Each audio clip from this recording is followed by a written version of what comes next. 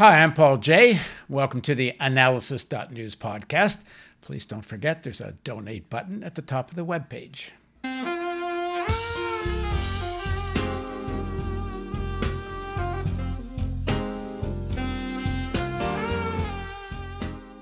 I watched reaction to President Biden's inaugural speech on Fox, assuming I'd hear nothing but fawning and cheerleading for Biden on CNN and MSNBC. Somewhat to my surprise, what I heard on Fox was mostly fawning and cheerleading for Biden.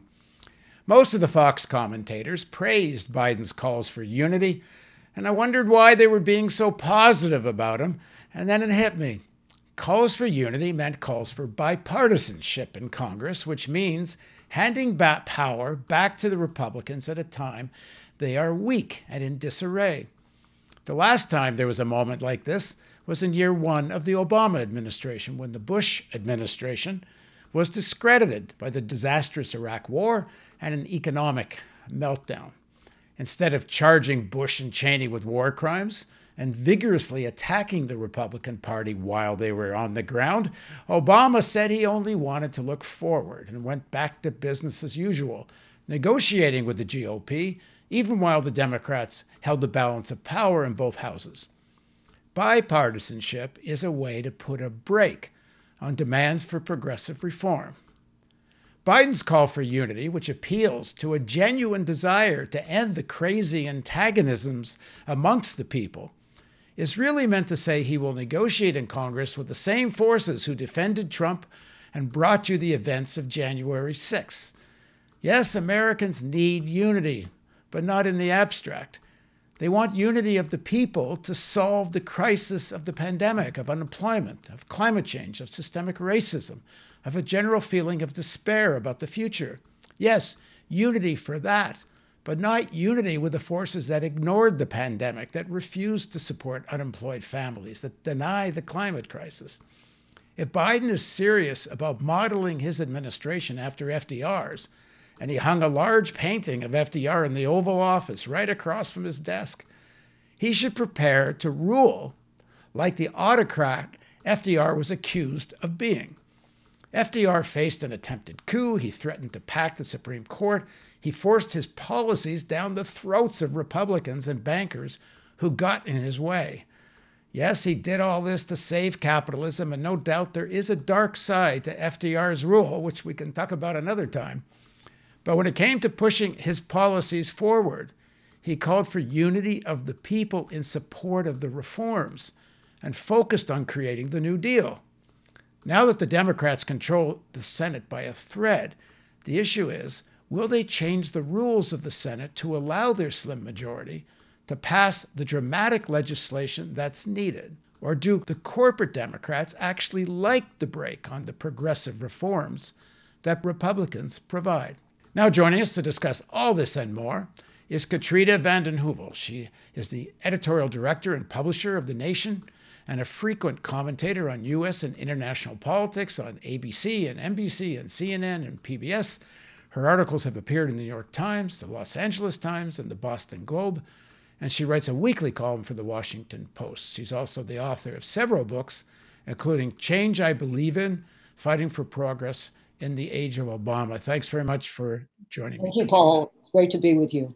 I mean, you set it up. You set it up as well as anyone can set it up. I mean, we're looking at a time of extraordinary crisis on several fronts. And if Biden wants to be a transformational president, he cannot let the Senate be the graveyard of ideas, of plans, of legislation, which it will be unless there's serious reforms of our already flawed democracy, which we saw.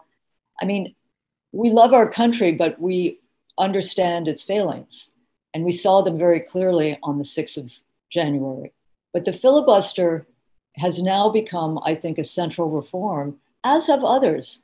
I would say that if the Republicans really stop the John Lewis bill, which is in the House, and it's about voting reform, and the House reform number one, the first bill the House passed, which is about more democracy, and not just fake democracy, voting rights, as expansive an expansion of voting rights since the Great Society, about curbing dark money, about giving DC representation as a state and gerrymandering, independent gerrymandering. I mean, you have a real plate there. But I do think there is more grassroots movement support, which those inside the House who get it understand there's more support now, not just for the filibuster, which is kind of an unsexy term, but for making sure that changes commensurate with the problems people face are addressed. If Biden and the Democrats are not accused by the Republicans of being autocrats, they ain't doing their job. Because, Kerry makes these statements on climate change. The pandemic. They're acknowledging we're at an existential moment. They're acknowledging you can't do business as usual. I don't know whether they're real. I don't get a handle yet on what these climate plans really are. But that means also not business as usual in Congress. Absolutely. And you know what? If they listened carefully, the senators would get a boost from someone who, in his memoirs, regrets that he didn't play a more forceful role. At John Lewis's funeral, former President Barack Obama spoke very clearly of the filibuster as a Jim Crow relic. And it is a Jim Crow relic, as is the Electoral College, as are other flawed elements of our flawed democracy. And they need to be addressed if we're going to be what we claim to be. But, I would take issue with you on the autocrat. I won't argue Roosevelt. But why is it autocratic? Why is it not a full use of our democratic tools to improve the condition of people's lives? I mean, look at what the Republicans have done. Just to be clear, I'm saying they need to be accused of being autocrats by the Republicans. I'm not saying I know what you're saying. Doing. I mean, like Roosevelt was accused of that, and he said, "I welcome their hatred."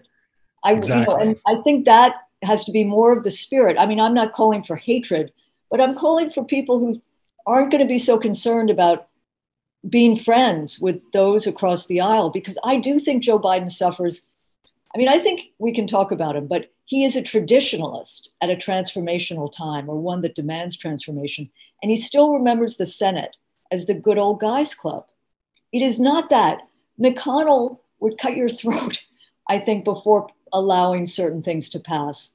And so would, I think, Grassley was his comrade in arms at the Obama first days. And Obama, he could have given him 2 months, but he gave him 2 years. He gave him 2 years of letting Democrats sit back and essentially capitulate. And I do think there's a lot more motion around ideas that were once considered systemic and structural, but couldn't be explained, are now on the agenda of a lot of movements connected to people inside. I know I'm asking him or saying one hopes that he is FDR-ish, but there are some big differences. The 30s scared the shit out of whole sections of the elites. They never thought, they'd been through economic crisis before, but not like the 30s. It was the cyclical business cycle. They assumed they'd get out of it. But in the 30s, there was no end in sight to the Depression. So Roosevelt had sections of the elites with him, and it's not like now where they've discovered, we don't care about deficits anymore. We can just throw money at this problem. Overarching our conversation is the idea that there's a fight for the soul of the Democratic Party. People can argue they want a third party. They think the Democratic Party is too corrupt, but there is a fight within the Democratic Party. Bernie Sanders is going to be budget director. Sherrod Brown is going to be chair of the banking committee. I mean, you will see some action there. Now, Roosevelt's time was different because you had strong labor unions. You had a we had not lived through Reaganism. We had not lived through the distrust of government that so permeates our country and politics. And we also had not lived through deindustrialization. We had not lived through Democratic Party corruption, failed trade deals, which the Democrats really presided over, and being on the wrong side of history in too many endless wars, which have killed working class men and women. So I think there are a lot of changes, but there are possibilities. And, Roosevelt never dealt with climate. I mean, some of his programs, just briefly, like the dams, TVA, there would have been a lot of disgruntlement. But I do think we need that fighting spirit. And if it doesn't come just from the occupant of the White House, it can come from movements and energy and finding others inside the political process. But I do think Roosevelt it's interesting how he remains a model with all the problems. I mean, it often gets kind of personalized about Mitch McConnell, the Republicans in Congress. And we talked a little bit about this off camera, but I really think Mitch McConnell is going to wind up eventually being exposed as being very much at the center of what happened on January 6th. But that being said, I don't think Biden and the Democrats, corporate Democrats, are afraid of Mitch and the Republicans. Is that Mitch and the Republicans are the face of a section of corporate America that if they get super antagonized, they have enormous amounts of money to throw at the next election. But Paul, it is interesting that the Democrats amassed enormous amounts of money. I mean, a lot of money went into Georgia. The good news is that the money was used for on the ground, was used for organizing door to door when COVID permitted, and not just throwing money at the airwaves and the DNC coming in a week before. So that's one piece of it. The problem is I always suspected these never Trumpers and the sort of corporate wing that was ready to play footsie with the Democrats, because that dilutes the progressive wing of the Democratic Party, as you can imagine. McConnell's a money man. What he cares about is the courts, which enable the laws which privilege the wealthy. He's a deregulation man, which, you had to look at the Coke return on investment. It's the best deal they ever got. And he's that. He doesn't have much use for right-wing populism, not, even though he's from Kentucky. So I think he's someone, I say this, I don't want to, he represents a strong wing of the party that is at war with the right-wing populist forces. And it's not generational, but he delivers for the very wealthy. And I think that elite is divided. More of it's up for grabs. And that will pose a challenge to the Democratic Party, because if the corporate wing of the Democratic Party is strengthened, it's complicated. But I do think that is McConnell's base. Well, a lot of this is going to come down to whether they change the rules on the filibuster or not. So how do you see the fracture lines in the Democratic Party on that issue? I see the two main opponents, and to some extent, certainly Manchin. West Virginia hasn't gone Democratic for president in how many, since John F. Kennedy, I think. This relates to another issue, which is Biden. Listen, he's made climate, and I would again call out the movements like Justice Democrats and Sunrise and 350 have put it at the top of the agenda. He's no longer even calling it a crisis. He calls it an emergency. I do think he's right. I would wish he'd call it Green New Deal. But what was the New Deal? At its heart was creating jobs, jobs, jobs. And he is really linking the green climate work to jobs. So I think that's going to be key, and linking these issues to why we need to get rid of the filibuster or really slowly roll it back case by case. And I think you have the traditional divide in the Democratic Party. You have progressives, you have some new people, but Sistema in Arizona and Manchin are key opponents. If the Senate had gone 5 or 6 seats to Democrats, Paul, this would have had a lot more energy. And there were already groups organizing around it. There was a big ad in the New York Times. I'm not sure what these big ads produce on Saturday or Sunday. It was called Fix the Senate.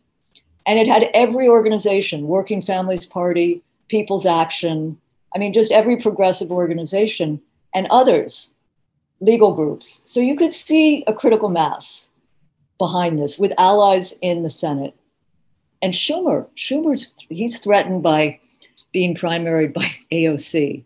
So he's working, in new ways. He's talking to new people. He's becoming more of a lead on these reforms. How serious do you think AOC is about that? About running? For the Senate? I don't know. She was very interesting in the days after the election. She was very open about how she disliked the vitriol. And she spoke eloquently on the floor of the House when she was treated with such contempt by one of the Republican members. She's very strong, but I think it's too early to tell. On the other hand, I think it's important that Schumer think he might be primaried, because we haven't, being primaried is one of the reasons, by the way, that Trump Republicans are staying in line. No doubt. Yeah. So that's, part of. How much leverage can do the progressives in the House and the few that are in the Senate? How much leverage have they got now? And what should they do with it? All right. So in the House, there's the Progressive Caucus. I'm always struck that a lot of progressives don't. It's 100 members now, and it's more unified because they passed new rules. Pramila Jayapal from Seattle is the chair. Katie Porter is the deputy chair. Jamie Raskin, others, Ro Khanna, Mark Pocan, who's leading a defense reduction caucus. They're part of it, and the new rules will lead them to vote more as a bloc, more organized. I think that's very important. And I think that gives strength, and they have ties with movements outside. So it's that inside-outside at its best. Senate, there was an attempt to form a progressive caucus with Elizabeth Warren and Jeff Merkley from, he's Oregon. There's Bernie, who's a maverick, as we can tell from his mittens. And there's, Sherrod Brown. But there are new senators, too, who are willing to be more active. Warnock is going to be, I think, an interesting progressive member in an important way, linking to pro-democracy, voting rights, racial justice issues. Senators are always more mavericks. So this is key why the filibuster needs to be. But you do have synergy. If you can move some of the bills out of the House into the Senate, sure, there'll be some stepping back. But the House has a packet of legislation they've been working on for a few years, which is terrific. So I think Democrats, progressives understand they need a wind at their back from the movements, who many of them are strategic. And I think the caucus really plays an important role. And I think you have some really distinctive senators. Now, you're going to have issues. What we haven't talked about is, on foreign policy, which has not been the Democrats' strength, and it's still dividing the party. And the Biden nominees, for the most part, are restorationists. They're part of the blob, the Washington Consensus. But there's more motion on ending endless war, not just repealing and replacing, but rethinking the authorization to use military force, which gives the president imperial power, reasserting Congress's role in matters of war and peace, and looking at arms trade. I do fear there's not enough informed thinking about China and Russia and the dangers of a new Cold War with both countries instead of de-escalation. Biden did do the classic kind of détente move when he indicated he would sign the START treaty. It's just a start. As someone like Daniel Ellsberg would say, we have to get rid of ICBMs and take off first use, trigger alert. But there will be opportunities. I do think China will be a bigger issue. And I'll stop Iran. I mean, Paris climate was not an easy, but it was a sign-on. I think the Iran deal, putting that back together, is going to be much tougher because of destabilization in the Middle East, the role of Israel, political forces at home. Well, what do you think of his appointments? They're pretty democratic, hawkish on the whole. I'm not going to deny. I mean, they are. Someone said to me the other day, "Oh, I know. I have a Russian friend who's living in Madison, in Eau Claire," and she said, "What is hawkish?" No, but I think here we see that the work of over the years, there is a bench of democratic economic thinkers. Jared Bernstein, Heather Boushey, Janet Yellen. She doesn't come. But they're more in that realm and more in the legal realm. In the foreign policy arena, it didn't help that the last two Democrats presidents were Clinton and Obama. Very traditional NATO expansion, failing to end the war on, terror, drone wars. And you have a lot of those people. So I would say a lot of work's going to need to be done to continue arms control in a real way, to avert a Cold War with China, to avert a Cold War with Russia, and to think hard about, and I feel strongly about this, Paul. I mean, if this crisis hasn't made us think about what real security means, led us to rethink security, think of all these weapon systems we have, our bloated defense budget. How effective have they been against an existential climate crisis, a pandemic, which is ravaging the world and our country, systemic racism, staggering global inequality? I think that demands hard thinking. And the unfortunate part is the restorationists, the appointments are very traditional. I do think people should know about the Quincy Institute. It kind of takes issue with what you began with, because I don't call it bipartisan, I call it transpartisan. I mean, it has Andrew Bacevich and people who really believe that restraint and realism and not triumphalism and arrogance should dictate America's role in the world. There was an interesting exchange between Rand Paul and Blinken. And as crazy as I find Rand Paul on almost everything, he nailed Blinken on the on interventionism, and his Blinken's responses to Paul were he couldn't even. But then the same exchange with Lindsey Graham and Blinken, and Blinken agreed with every word out of Lindsey Graham's mouth. See, no one's getting it right. It's like complicated because the Republicans want to be tougher on China and tougher on Russia, and then you get a Rand Paul who stands out. He is a transpartisan, but you do have to hold your nose but he is someone who is willing to question. And I suspect, Paul, again, to kind of take issue with what you said, he probably was on Tucker Carlson. I doubt he was on Rachel Maddow, Rand Paul, talking about Blinken's foreign policy. No, this is in the hearing. I know, but that night, who showed it? Because you're a good person. But how many Americans are sitting around watching the hearings? That's a whole other problem. You know? Yeah, I don't know. I just, on YouTube, it popped up in front of my eyes. I don't know where. Yeah. The Quincy Institute works with, sane Republicans. It's getting more difficult, but it at least has a sense that the people appointed by Biden, and it's not even a war of rivals, right? It's really kind of singular. I found Fareed Zakaria interviewed Jake Sullivan, and Sullivan sounded kind of rational to me, where Blinken sounded old school, defending intervention. Yeah, I think Blinken. I think Sullivan is more open-minded.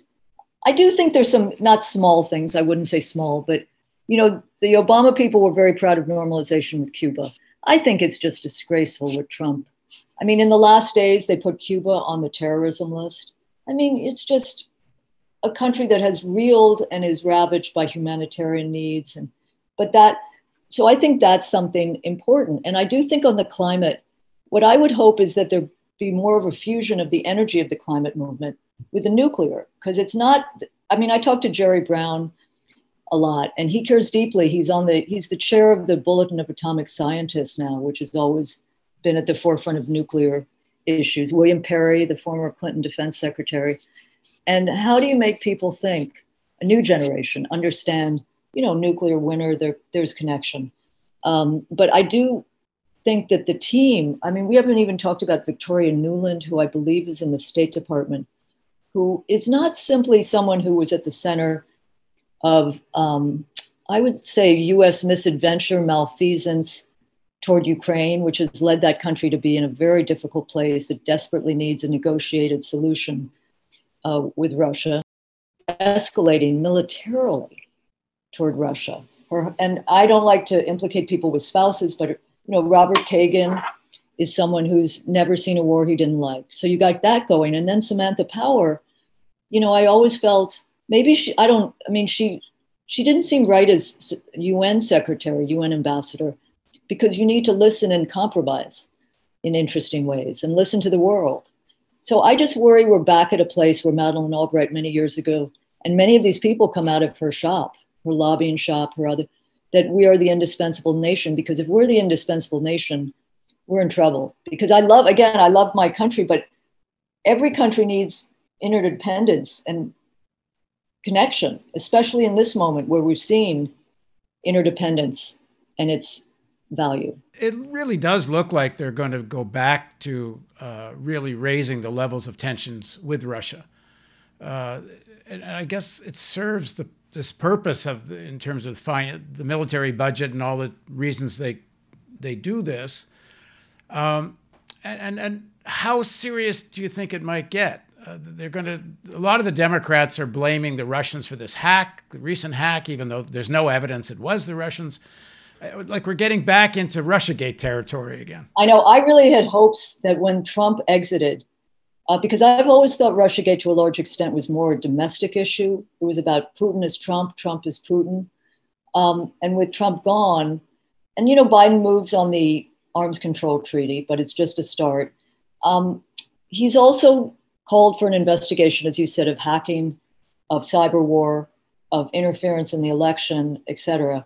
I think it would be a grave mistake, a tragedy, if we suddenly move to escalate a military response to cyber. There was on offer, by the way, a cyber treaty, and it could be expanded from the United States and Russia. It was laughed at because it was proposed by Trump and Putin, but sane people believe we need rules of the road. And I think to call it to militarize cyber defense is very dangerous. It should be treated as espionage, which all countries do. And America, by the way, I think, as we might know, if it's public, that if you remember Stuxnet, which was the American attack, the cyber attack on Iranian nuclear installations, that was probably the largest cyber attack in contemporary history. So we don't have clean hands, but I just think the danger of militarizing that could set us back very severely, because it is the future, I think, and there's a lot of money that's going to go into it and a lot of attention. I think China is probably too powerful to mess with as much as they want, but I've never felt language, that they're thugs or they're. We've also lost, I think, a sense of diplomacy, which is an old-fashioned word, but to listen, to negotiate, and to do so not because we're wusses, but to do so for the sake of our country and people. I do think Biden talks about a foreign policy for working people, but I don't then see it in some of the appointees or the policies that are emerging. Yeah, as much as I think most of the appointees, as you say, are old school and have come back with all the old inflammatory rhetoric, I will say one thing in their favor. I saw two things that were a glimmer of hope. And that's with Jake Sullivan and Avril Haines. When they were asked, is China an adversary of the United States? Both of them said that President Biden is framing this, that China is a competitor. And that's that's a glimmer of hope if you talk about it in those terms. I mean, Europe's a competitor. China's too big to mess with. That's what's going on. There's no compunction in calling Russia an adversary. And, I think, listen, we have a very good piece at thenation.com about Alexei Navalny. I have spent decades in Russia working with independent journalists, feminists, social movements, climate activists in Russia. And I can tell you that at times of Cold War, and I've lived through one or two, the space for dissent, whether here or in Russia, the money that goes to the military instead of going to people's needs, the tightening down, the fear that both countries have, the cut in exchange, is not hopeful for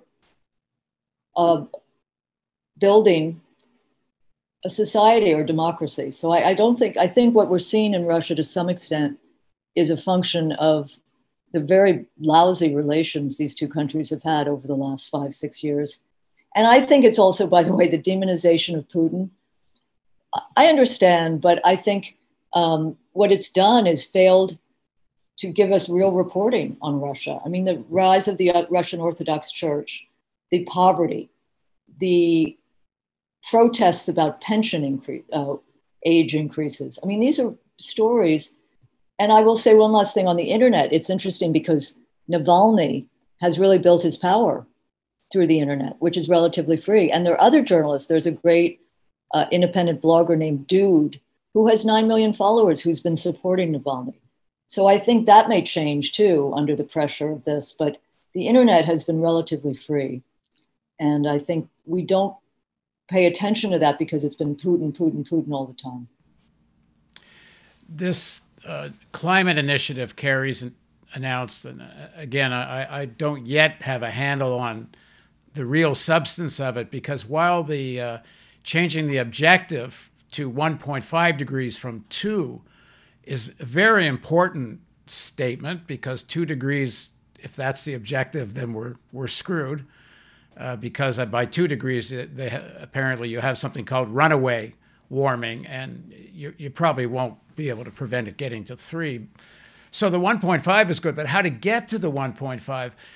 If it's just about carbon pricing, and if it's a reliance on somehow new technology developing for carbon capture, rather than a real directed phasing out of fossil fuel and massive investments in sustainable energy, and I'm not clear yet what they're saying, but on that issue, on issues to do with healthcare, on issues on support for families in terms of stimulus, there may be moments in the House where progressives who can swing a vote now because the Democratic majority is so thin, and by progressives, I don't mean the whole progressive caucus, because the whole progressive caucus hasn't been all that progressive on many occasions, but that smaller group, I call them left progressives. No, I think that's fair. I do think the progressive caucus has not been as unified, but these new rules. But I also think you're right, Paul. We haven't talked about the child care initiative, child poverty initiative. I think some of the appointments in DOJ, not so much Merrick Garland as Vanita Gupta and number 3. And I think the climate, it's still too early to tell, but I'm taken with the jobs frame. I'm taken with the economic justice piece, which is real. I do think Biden here could really welcome their hatred, because the market, in some sense, in the last few years has been pricing out and driving, for example, Exxon, I think, off the S&P. So there's a market piece, and solar and renewables. You know, we don't usually think in market terms, but there is that. The fracking piece is still very tough politically. On the other hand, if someone really, we should do more journalism about it, because the jobs that are dependent on fracking in Pennsylvania, 1 or 2 other states, are way exaggerated. And finally, I would say, forget the companies and corporations for now, because their resistance will be intense.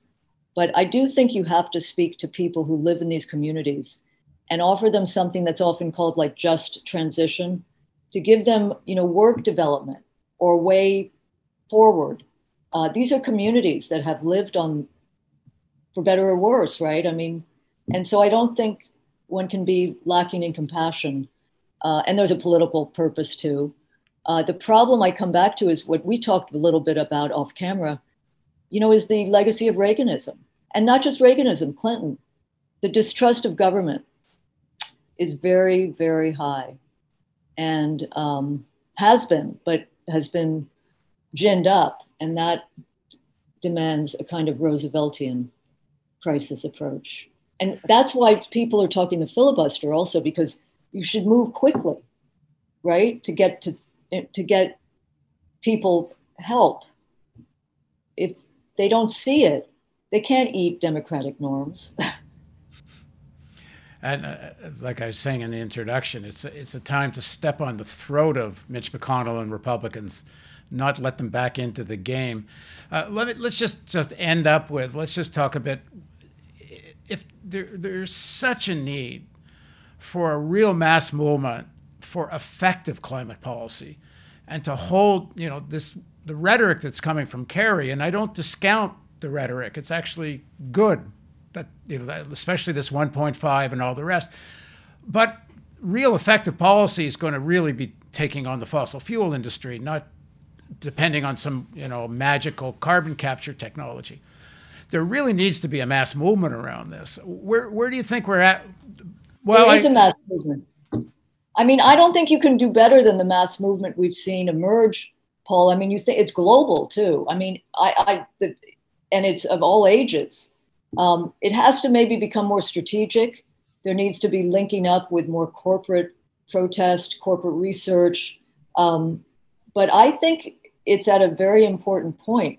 The power of fossil fuel and those companies has diminished, partly due to attorneys generals really looking hard at fraud, lawsuits. So I think there's much more to do always, but there is more and more attention paid by media to the climate crisis than I remember a decade ago. Are there plans in the works for like a massive millions of people march in the spring on climate? Earth Day, April 22nd. It's already out there. It's already being organized.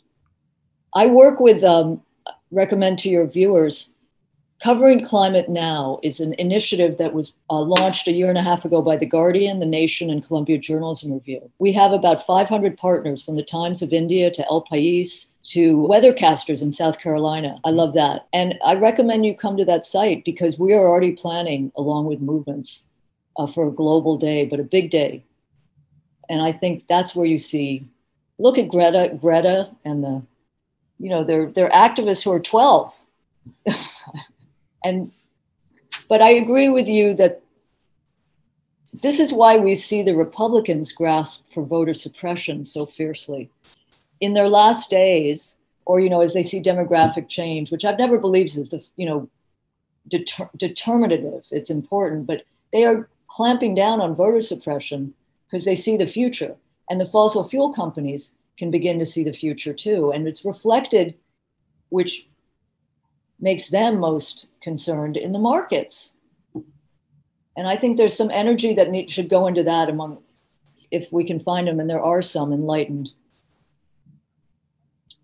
social justice entrepreneurs. Without, as much as I'm a little dubious, I'm also hopeful that there better, not hopeful, I'd go further, there better be some. Because as much as a movement there is, it's not a strong enough mass movement to it's really one of the force strongest. True enough, but there's going to have to be some people in the elites that actually really do get the urgency of this. And I would submit Al Gore, who's lost weight, not to be petty, but I've always felt when someone loses weight, they're going to run for office. I don't know what he's going to do. I'm teasing. Jerry Brown is very involved, admittedly limits because they're in the elite. But listen, I think keep hope alive. And I quote this line, that there are no lost causes, just causes waiting to be won. And then I get sad. I had to do a podcast the other week about optimism in times of quarantine. It was hard. Well, let's stay on we'll end on the optimistic note. Thanks very much, Katrina. Thank you. Thank you.